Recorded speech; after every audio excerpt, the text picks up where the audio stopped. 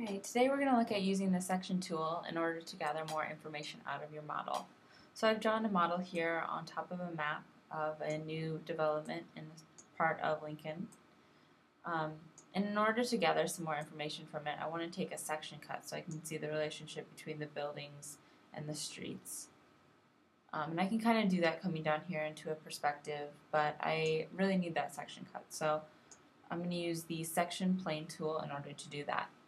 So to get to that tool, you're going to go to the Tools drop-down menu and select Section Plane. And that's going to give me a tool that comes down here and tries to attach to a surface. So I'm just going to select a surface here to attach it to.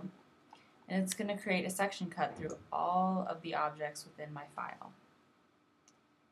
Now in order to move that, I'm going to select it, and it will turn blue when you select it. Now I'm going to grab my Move tool and move it back and forth.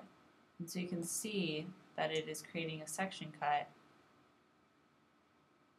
as I move it back and forth across my model.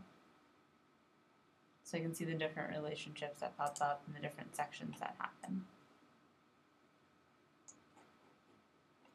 If I wanted a different angle of cut, I can select the Rotate tool and then come down and rotate it at the angle that I need it to be.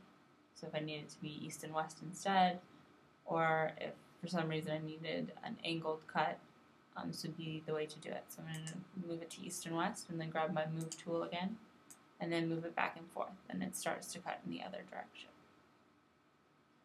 So this is a really great way to just get some information out of the 3D model that you've created.